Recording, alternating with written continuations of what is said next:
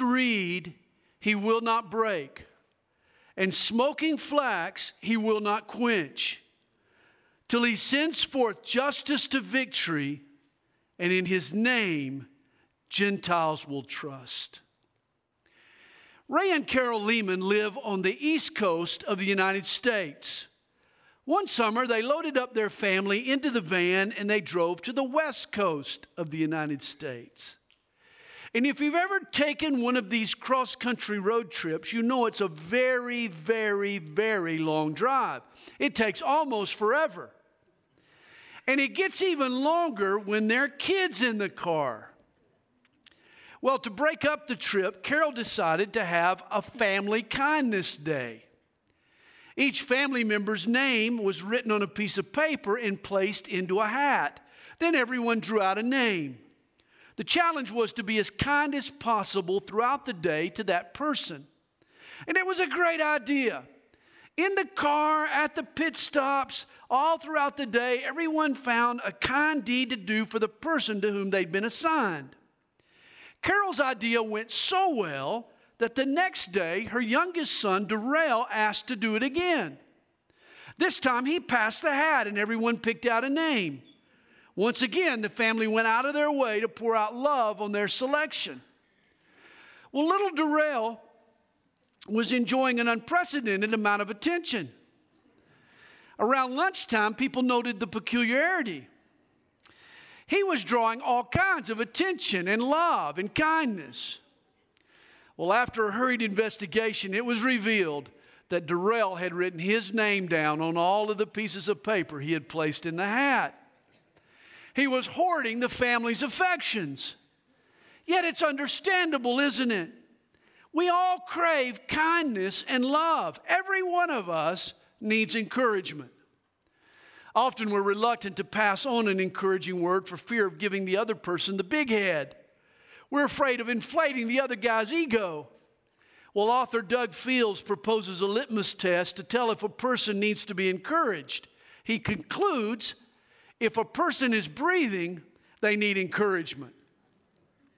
Life can tear us up and can tear us down and rough us up. It punches us drunk and slaps us silly. The world we occupy can be a discouraging place.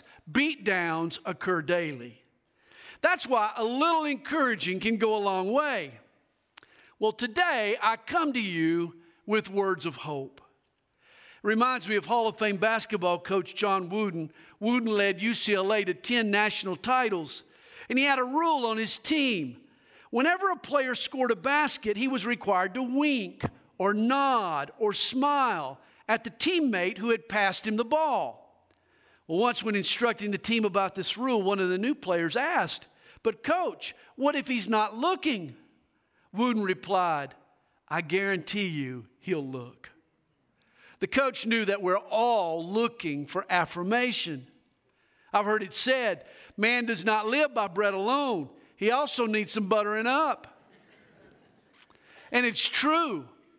All human beings need daily doses of propping up. When I turned 50 years old, my wonderful wife threw me a surprise birthday party. She decorated the house with scores of colorful helium-filled balloons.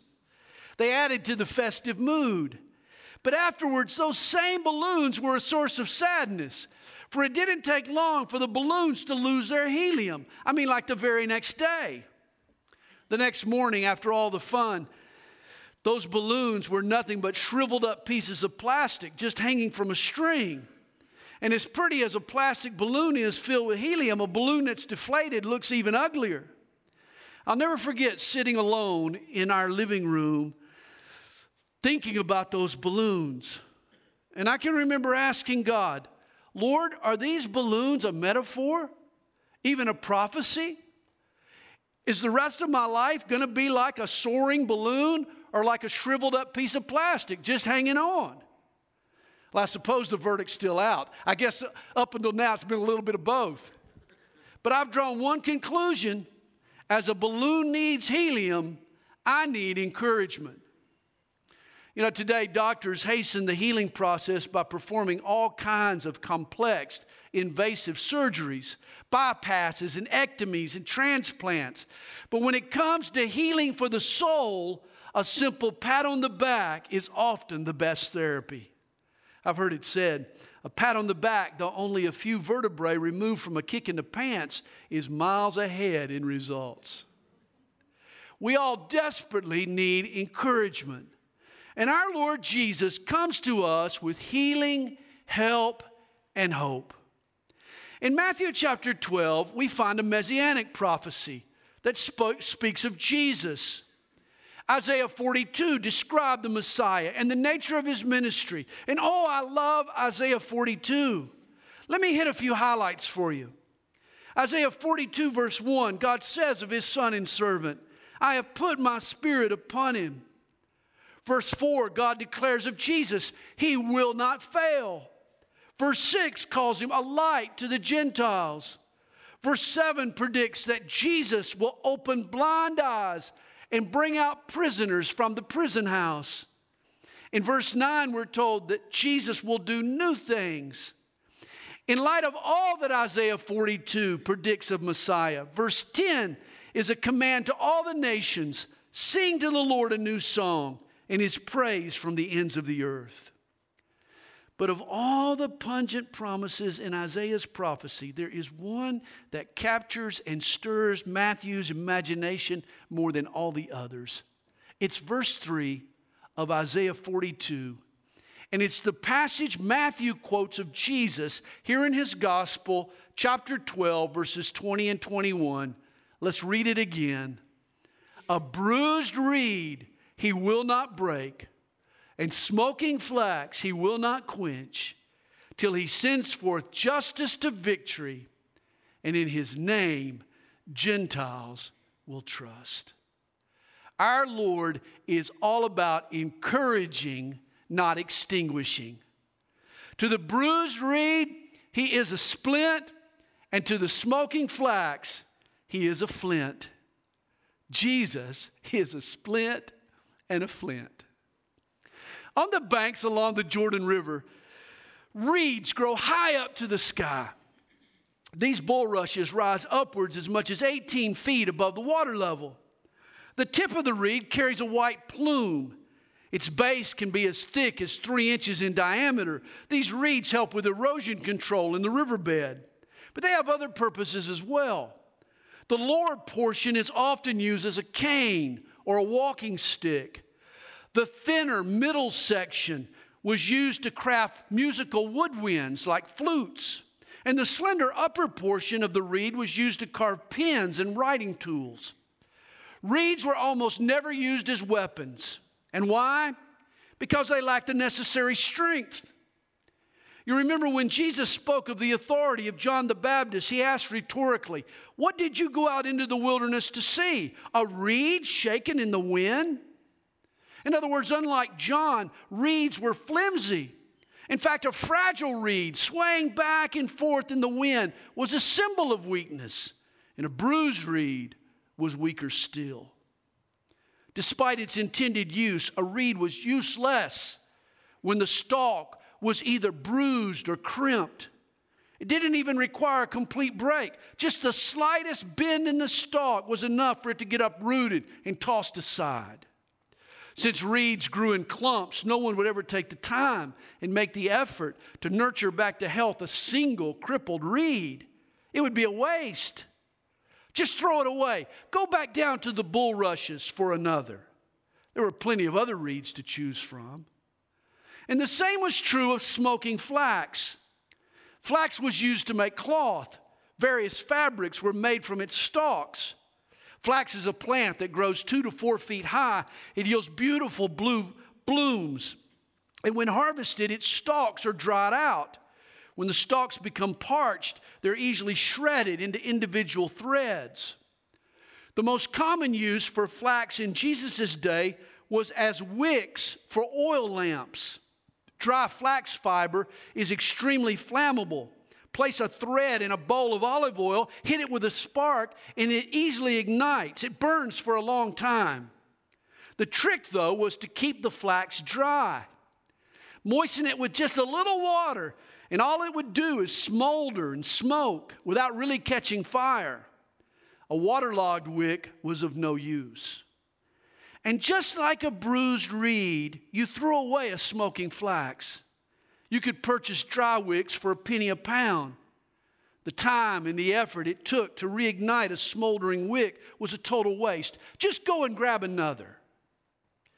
And here's what I think. I believe that some of you in this room this morning, living here in the 21st century, can best be described by these 2,000-year-old Oriental analogies. Jesus' words and idioms are timeless. You might not have thought in these terms when you came in this morning, but as you think about it now, this is how you feel inside. You're a bruised reed. You're a smoking flax. Like a broken reed, you're damaged. You've been bent against your will. You've been wounded. Your once tall stalk now has a break. Your weakness has become weaker. You feel like the slightest breeze could blow you over. You know you stand no chance in a windstorm. And you've assumed you're no longer fit for the master's purposes. You feel like it's over for you. It would be easier for God just to go back down to the riverbank and start over with another reed. And like smoldering flax, you're exhausted. Your enthusiasm and passion for life and for ministry and maybe even for your marriage has been doused by a million drops of disappointment. Hope for the future, your willingness to love has been extinguished. If I were to look in the furnace of your heart this morning, I would find a coldness. I'd see a few dying embers of a once roaring fire. Why would God waste time rekindling wet wood? We assume He prefers fresh flax. But here's what we don't realize. Jesus doesn't think the way we think. He's not so utilitarian. In fact, when Jesus builds something, He prefers to start with broken reeds. When Jesus starts a fire, He likes to use smoldering flax. Jesus hasn't given up on you. Jesus is willing to invest in the bruised reed and in the smoking flax. He refuses to write them off or abandon either. He cares deeply for them both. Time used and effort spent, nurturing and healing provided, is never a waste in His eyes. Listen carefully. There are no throwaway people in the eyes of Jesus. Once I saw a movie about a long shot racehorse. There's a scene where the old horse trainer, he saves an injured thoroughbred from a bullet in the head. Later he's asked why. The old man replies, "You don't throw a whole life away just because he's banged up a little." And let me repeat that for you. You don't throw a whole life away just because he's banged up a little. This is what Jesus is saying in our text. And it's not only true of old horses, but also of banged up people. Certainly, God created mankind to be far different than we turned out to be. When He scooped out of the ground that handful of dust to make the first man, He had perfection in mind. But then sin entered, and life got hard, and we got hurt, and people got banged up a lot. But Jesus doesn't scrap the damaged goods. He doesn't haul us off to the landfill. It would be easy for Jesus to toss aside the bruised reed and the smoking flax, but that is not in His nature. That is not how Jesus treats people. As far as Jesus is concerned, there are no disposable people. You need to know, Jesus is a huge recycler. He is. He redeems, restores, reconciles, revives. These are all Bible words. Jesus breathes new life into exhausted lives. He still has plans for bruised reeds and for smoking flax. And the Gospels are chock full of such examples. Think of the woman taken in adultery. This gal had been in more laps than a napkin. In fact, she was being exploited not only by the men or the man that she had slept with, but by the Pharisees who had arranged this tryst to trap Jesus. This gal was a pawn in a move to checkmate the Savior. Talk about a bruised reed. Yet Jesus, the only person in the crowd that day qualified to cast a stone, didn't. There was no malice in his voice when he said, "Neither do I condemn you. Go and sin no more." How many times have we replayed those words in our own heads when we were guilty? Let's not forget them when the rocks are in our hands. Our Lord never broke a bruised reed. Think of Zacchaeus, the short guy with the tall list of sins. He was an enemy collaborator, a swindler to boot. He sold out his countrymen to strong arm for Rome. And Jesus spotted Zach up a tree. What a fitting place for him to be. In the proverbial sense, Zacchaeus lived his whole life out on a limb. But Jesus called him by name, invited himself to Zach's house for dinner. Zacchaeus had burned his bridges and given up hope. He was a smoking flax if there ever was one. But the favor he felt from Jesus relit a spark in his cold soul. The compassion of Jesus helped this little man stand tall again. Restitution now had a reason. Think of the Gadarean demoniac. When Jesus cast the demons out of him, the evil spirits immediately entered a herd of swine and drove them to suicide. Imagine what those demons had been doing to the man. Or what about the sinful woman who came to Jesus at the Pharisee's house? She bathed the Lord's feet with her tears and with her perfume. Jesus said she had a big love because he had forgiven her a big debt. Or Peter's mother-in-law racked with a fever. Or the lame man who was lured down through the roof. Or Mary from Magdala who had boarded 7 demons. Or the hemorrhaging woman who reached out and grabbed his garment. Or blind Bartimaeus who had been told to keep silent. Instead, he kept asking. Or any of the infectious lepers who cried to be cleansed. Or even Mary of Bethany, who, like so many of us, was busy and tired from serving her Lord. These were all bruised people and smoldering hearts. And can you name me one that Jesus turned away? One crippled, choking soul he refused to help? You can't. And think of Peter. Oh my. Perhaps the prime example of a bruised reed and a smoldering flax. This man's faith was so flimsy. Even after boasting of his loyalty, 3 times Peter denied his Lord in his most critical hour. Peter proved chicken before the rooster crowed. Afterwards, he was so discouraged he went fishing. He figured he wasn't cut out for this apostlehhood. Besides, Jesus wouldn't use him now anyway, not after his failure. So Peter went back to what he knew. He figured he could fish. Yet by the lake, on the beach, the risen Lord Jesus renewed his calling to a discouraged Peter. Jesus told him, "Feed my sheep." Hey, these are just a few examples of God's grace in action. Realize our failure is no greater than Peter's failure. Yet Jesus didn't forsake Peter, and he sure won't forsake you.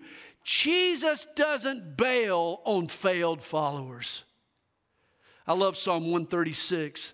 26 times in 26 couplets, the psalmist repeats the phrase, "His mercy endures forever." He's trying to ram it in our heads. Never give up on Jesus, for he sure is not going to give up on you. The Prince of Preachers, Charles Spurgeon, once commented on our text, "The feeblest are not disdained by Jesus. He is patient with those who are unlovely in his eyes. Jesus longs to bind up the broken reed and fan the smoking flax into flaming life. Oh, that poor sinners would remember this and trust in him." Okay, poor sinner, are you trusting in Jesus? Jesus is a splint to the bruised reed. Ever walk through a vegetable garden and see the stalks of tomato plants tied to their wooden stakes? On their own, those stalks aren't strong enough to keep the ripening tomatoes from dragging the ground. They need the strength and support of the stakes. And likewise, a bent person who's been nicked or scarred totters under their own weight. But Jesus is a splint to that person. He provides support at the very point of their brokenness. The strength of Jesus is what allows us to heal. Jesus holds us even when we would fall. He wraps his strong arms around our point of fragileness. Perhaps your injury is physical or emotional or relational or spiritual. It doesn't matter. Jesus promises to be your splint until you grow strong again. You've been betrayed by a friend. Now it's difficult for you to trust another person. You've loved someone and have been rejected, and now you're reluctant to love again. Your marriage is wounded. You're worried your relationship will never be as strong as it once was. Maybe you've embarked on a job or a ministry opportunity that didn't go so well, and now you doubt your gifts and callings. You're suffering a crisis of confidence. You're a bruised reed. But realize Jesus wants to give himself to you. What greater gift could he give? You know, the strategy you hear in the business world these days is to play to your strengths and minimize your weaknesses. But Jesus has a different way.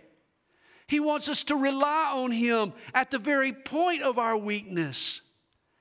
Let him show himself strong on your behalf.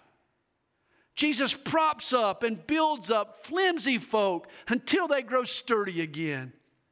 In the words of our text, he sends forth justice to victory. Jesus is a splint to the bruised reed. And make no mistake about it, he's also a flint to the smoking flax. Bears Grylls is the star of the TV show Man vs. Wild. It was one of my boys' favorite shows growing up, so I watched a lot of that show. Then Bears got a new survival show, Get Out Alive. It was one of my wife's favorite shows for a long time. So over the years, I've seen a lot of Bears Grylls. And one thing I've learned from him is that surviving in the wild, you need a flint. For with that small piece of flint, you can kindle a fire. And with fire, you can cook and boil water and stay warm and dry clothes. Listen, life is easier with fire.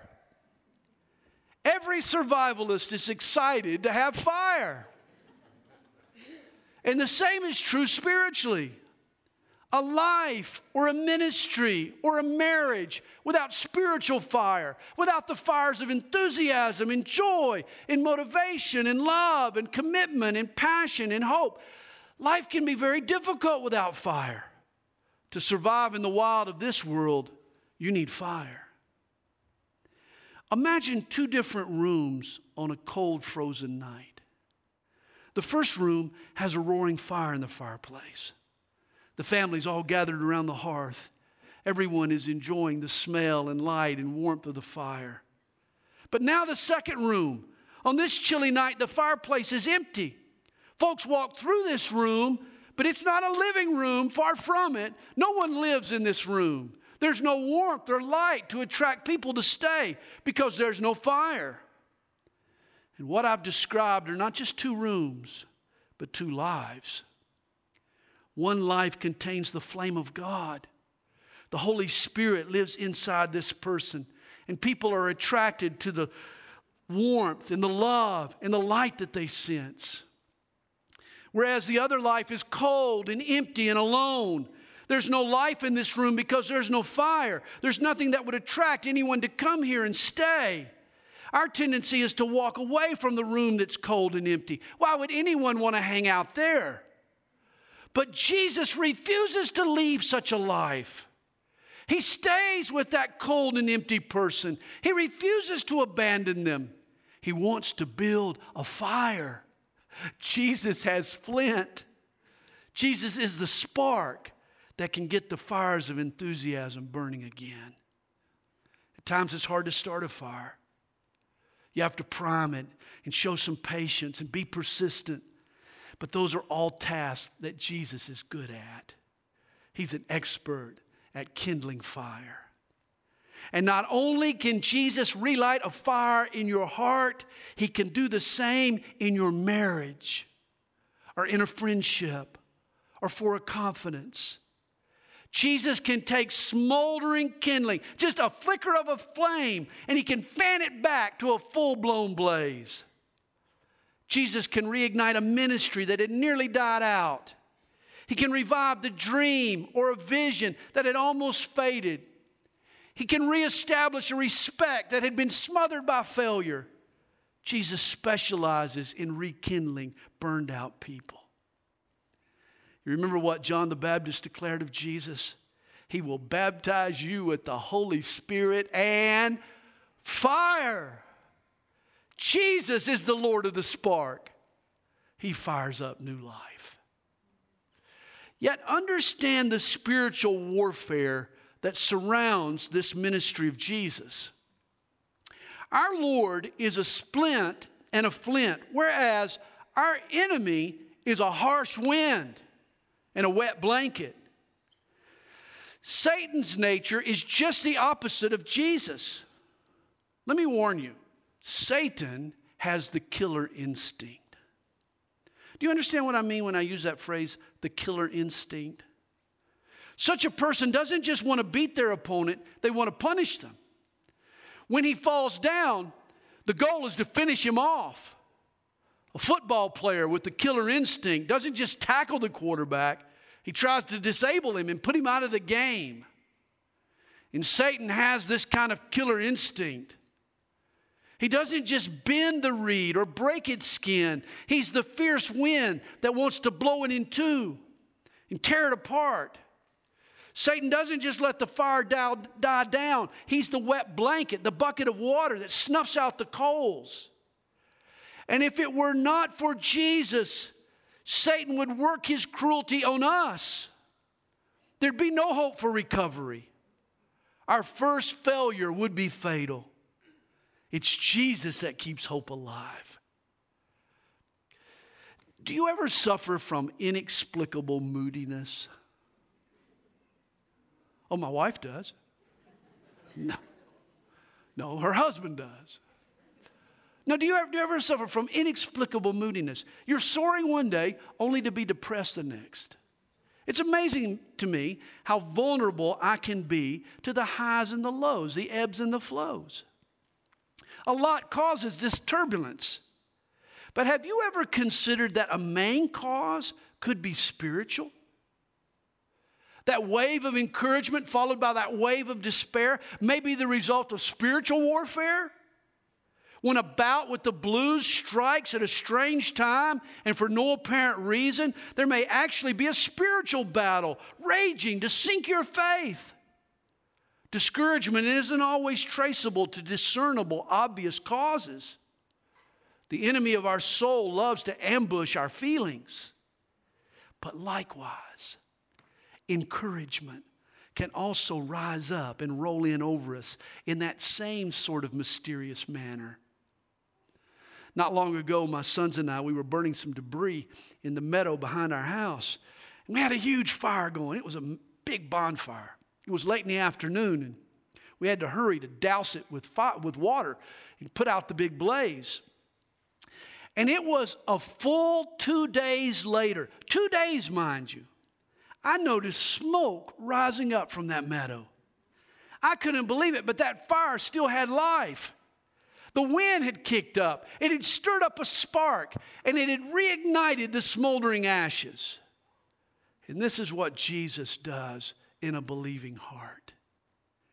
Even when there's no visible reason to be optimistic, even when a positive outlook isn't tied to anything tangible, even when you've seen it all burn out before your very eyes, hope can still swoop in. The Holy Spirit blows like a rushing mighty wind. He's dispatched from the throne of grace. The Spirit of Jesus comes to us like a splint and like a flint. You see, the starting point for you and I comes at the end of this morning's text. The last line we read, Isaiah said, "In His name, Gentiles will trust." Do you trust Jesus? Do you? Do you trust him? Not just in the macro sense, but do you trust him in a micro sense? You know, years ago, I was at the university. I was pursuing a degree in business, and I had to take 2 courses in economics, microeconomics and macroeconomics. Macro is the big picture. It involves market trends and government regulation and the health of the overall economy, whereas micro is more specific. It deals with the choices individual companies might make. And let me suggest that there is also such a thing as macro and micro faith. Macro faith looks at universal issues that apply to everyone, whereas micro faith examines matters that are specific to me and you. Macro faith embraces the overarching truths. There is a God. His Son is Jesus. He died to save me. He's alive today. The Bible is His Word. But there's also such a thing as micro faith. And this is the faith that you and I are called on to have in the nitty-gritty of life. Do I let Jesus influence my thoughts? Do I obey Him in my finances? Do I lean on Him with my emotional needs? Do I trust Him in the day-to-day of my life? See, both the macro and micro are important. You could say it like this: my eternal salvation depends on macro faith, while my internal salvation depends on micro faith. A bruised reed and a smoking flax needs a specific, targeted faith. We need to trust Jesus in the day-to-day. I'm sure you have the macro faith, but what about the micro? Do you trust Jesus at the exact point of your break? Right where the mending and healing needs to occur? Do you trust Him there? At the very moment when the fire is about to smolder and die out, that's when your faith needs to kick in. 2,000 years ago, a man was rejected and beaten and crucified and buried. Yet 3 days later, He rose from the dead, never to die again. You believe that? But the empty tomb is proof of so much more. Right now, your back is against the wall. You face what seems to be insurmountable problems. You're looking for reasons to hope, but not finding many. That's why you need to look again to that empty tomb. Jesus, too, was once a damaged reed. He became cold embers for us. Are you telling me that your problems are greater than the hardships that Jesus faced? Certainly not. Yet in the end, the Lord triumphed over our arch enemies, both sin and death. Now, with that victory under His belt, nothing is impossible for Jesus. And Jesus will work miracles in your life if you trust Him. Understand, your discouragement isn't a big deal. In the grand scheme, it's tiny. It's the size of a mere coin. In contrast, Jesus is larger than the sun itself. His light is brighter. The warmth He generates is more powerful. But here's what can happen.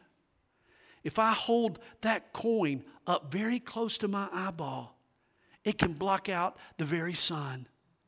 To me, at that moment, that coin becomes larger than the sun itself. If I allow it, a tiny coin can block out the enormous sun.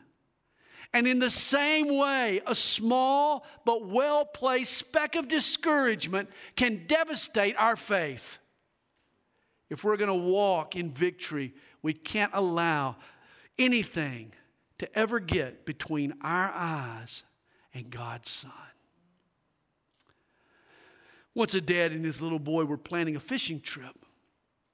For weeks, it's all this son could talk about. They were planning to leave the very next day.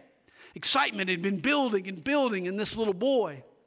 Well, the night before the big trip, the father was tucking his son into bed when the little guy looked up at his dad and he told him, "Daddy, thank you for tomorrow." And this is what faith says. Lord, thank you for tomorrow. Jesus rose from the dead to be there in your tomorrow. Even when your strength fails or your passion fades, Jesus promises to be there in your tomorrow. A bruised reed, He will not break. A smoking flax, He will not quench. This is how Jesus treats us. All that's left is for us to trust in Him.